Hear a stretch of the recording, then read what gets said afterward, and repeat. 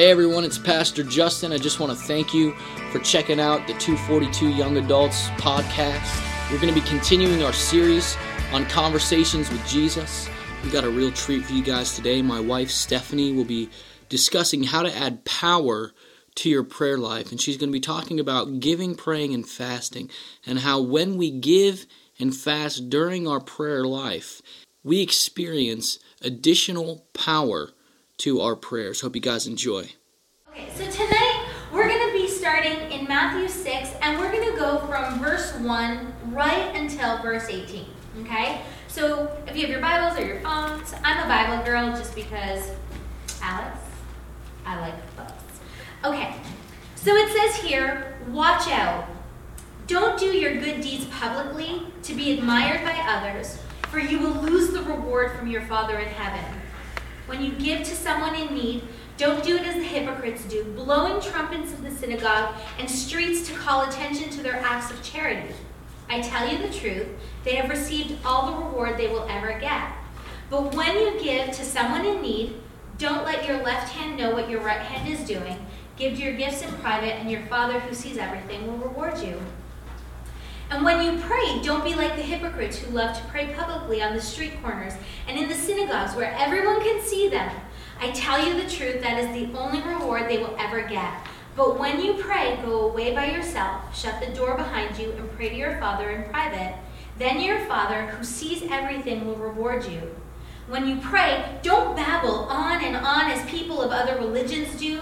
They think their prayers are answered merely by repeating their words again and again. Don't be like them, for your Father knows exactly what you need even before you ask him. Pray like this. Our Father in heaven, may your name be kept holy. May your kingdom come soon. May your will be done on earth as it is in heaven. Give us today the food we need, and forgive us our sins as we forgive those who sin against us. And don't let us yield to temptation, but rescue us from the evil one. If you forgive those who sin against you, your heavenly Father will forgive you. But if you refuse to forgive others, your Father will not forgive your sins. And when you fast, don't make it obvious, as the hypocrites do, for they try to look miserable and disheveled, so people will admire them for their fasting. I tell you the truth, that is the only reward they will ever get. But when you fast, comb your hair, wash your face, then no one will notice your fasting except your Father, who knows what you do in private. And your Father who sees everything will reward you. And so, we're going to talk obviously about the three passages, or the three portions that Jesus is addressing here. He's talking about giving, praying, and fasting. And if you do have your Bibles, or if you don't, go home and put them in the Bibles that you do have, or on your phones, okay? I don't know if you could just underline a word, though, on your phone. Whatever. But when Jesus talks, it's not conditional. It's not, if you feel like it, do it. It's not, if the sun and the moon are in the right position, and, a bird is yodeling at the same time, then. He says when, meaning there's an expectancy that you will be doing it. It's not an option to do any of these three. And so many times, Christians think that, well, I give, that's good, or I pray, I'm okay, or, like I skipped lunch, that's kind of like fasting. No, it's not. Jesus is so specific here. And we spoke about prayer. Justin's been speaking about prayer, and he's kind of just unleashed in this the Lord's Prayer is 4 verses. Okay? In 4 verses, Jesus unloaded a whole plethora of what we should be praying. In just 4 verses, there was so much weight there. How much more in these 3 areas that we should be doing on a regular basis? And that's where Christians sometimes falter. And they think, well, God, why am I not seeing things happen? Are you obeying his word? It's so clear. You want answers? Read word. You want to see results? You want to see things happen? You want to see your world shaken? Give, pray, and fast. And guess what? I promise you, you won't be disappointed. So he starts off with giving. He knew where to go first. How many of you would say that giving might be a struggle for you? Especially when you're in school, especially when you have loans, especially when you have a budget, you've got things to pay. How many times have you said, God, I really want to give to you, but I just can't this week? And you don't have to put your hands up, but answer in your heart. And I know for me, I've been there. I remember times where giving was hard, but it was something that was instilled in us. My parents always told us, like, it's not an option. You have to. You have to start tithing. You have to give God what's His. And something that we need to know, we're believers here. Giving your tithes, okay, that's 10% of what you get. That should be the first thing out of your paycheck, not the last. It shouldn't be, well, let me pay my cable, let me pay this, let me pay that, and then I'll take out my tithe. Tithing should be the first thing. That's what God commanded us to do, okay? So tithing first. Offerings is everything else. That's from the abundance of your heart. Offerings are missions. It's giving to people in need. It's giving to different charities, kids, if you're sponsoring any kids. Giving is above and beyond.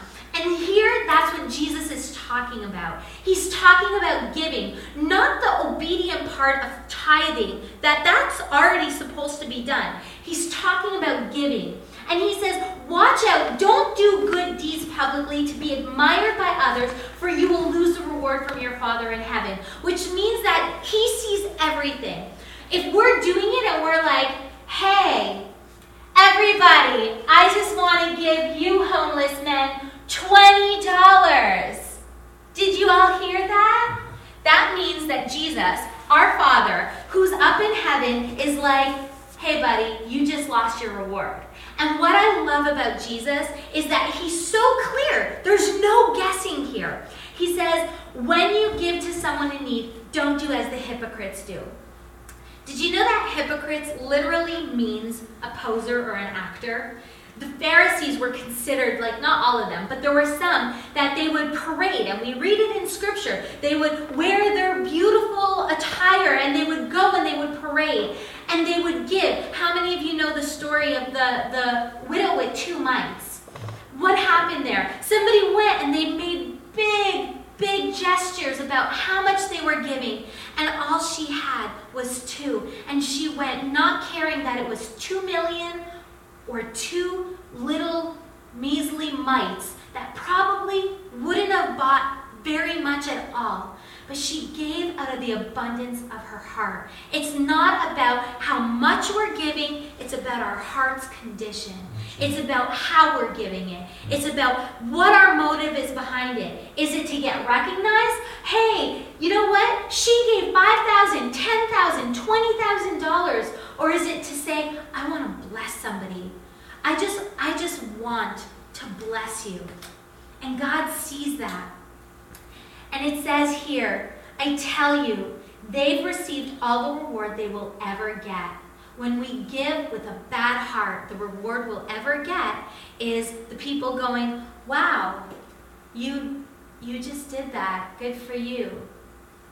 But I love it because Jesus says, when you give to someone in need, don't let your left hand know what your right hand's doing, which is kind of impossible. It's like, how do you not? Your brain's attached to both, and like your sensory nerves and everything knows what you're doing. So if your right hand's giving it, your left hand kind of knows that something's happening, right?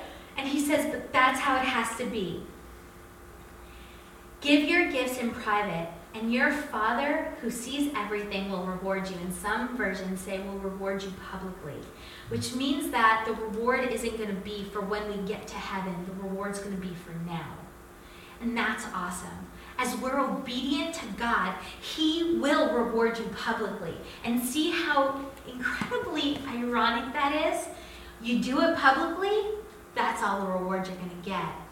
You do it in private, out of love, and just a love for Christ and humility in your heart, not letting anybody know what's happening. Not even your left hand know that your right hand is giving it away.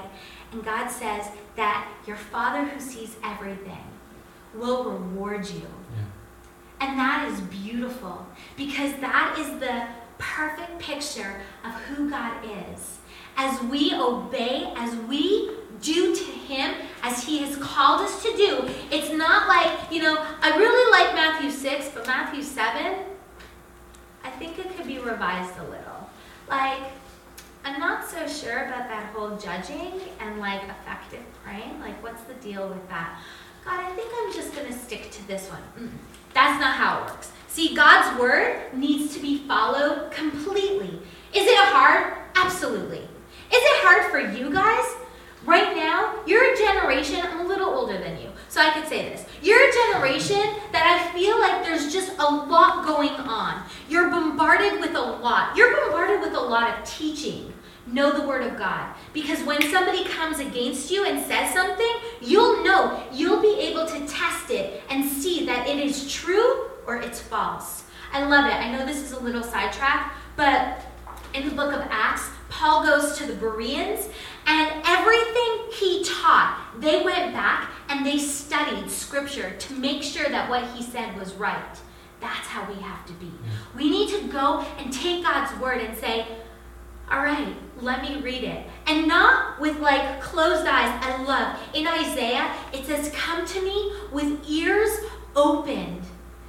Come with eyes ready to see, ears open to hear. We can't go in saying, well, God, I just want to hear what I want to read, or read what I want to read, or understand what I want. I want to come in with what you want me to receive.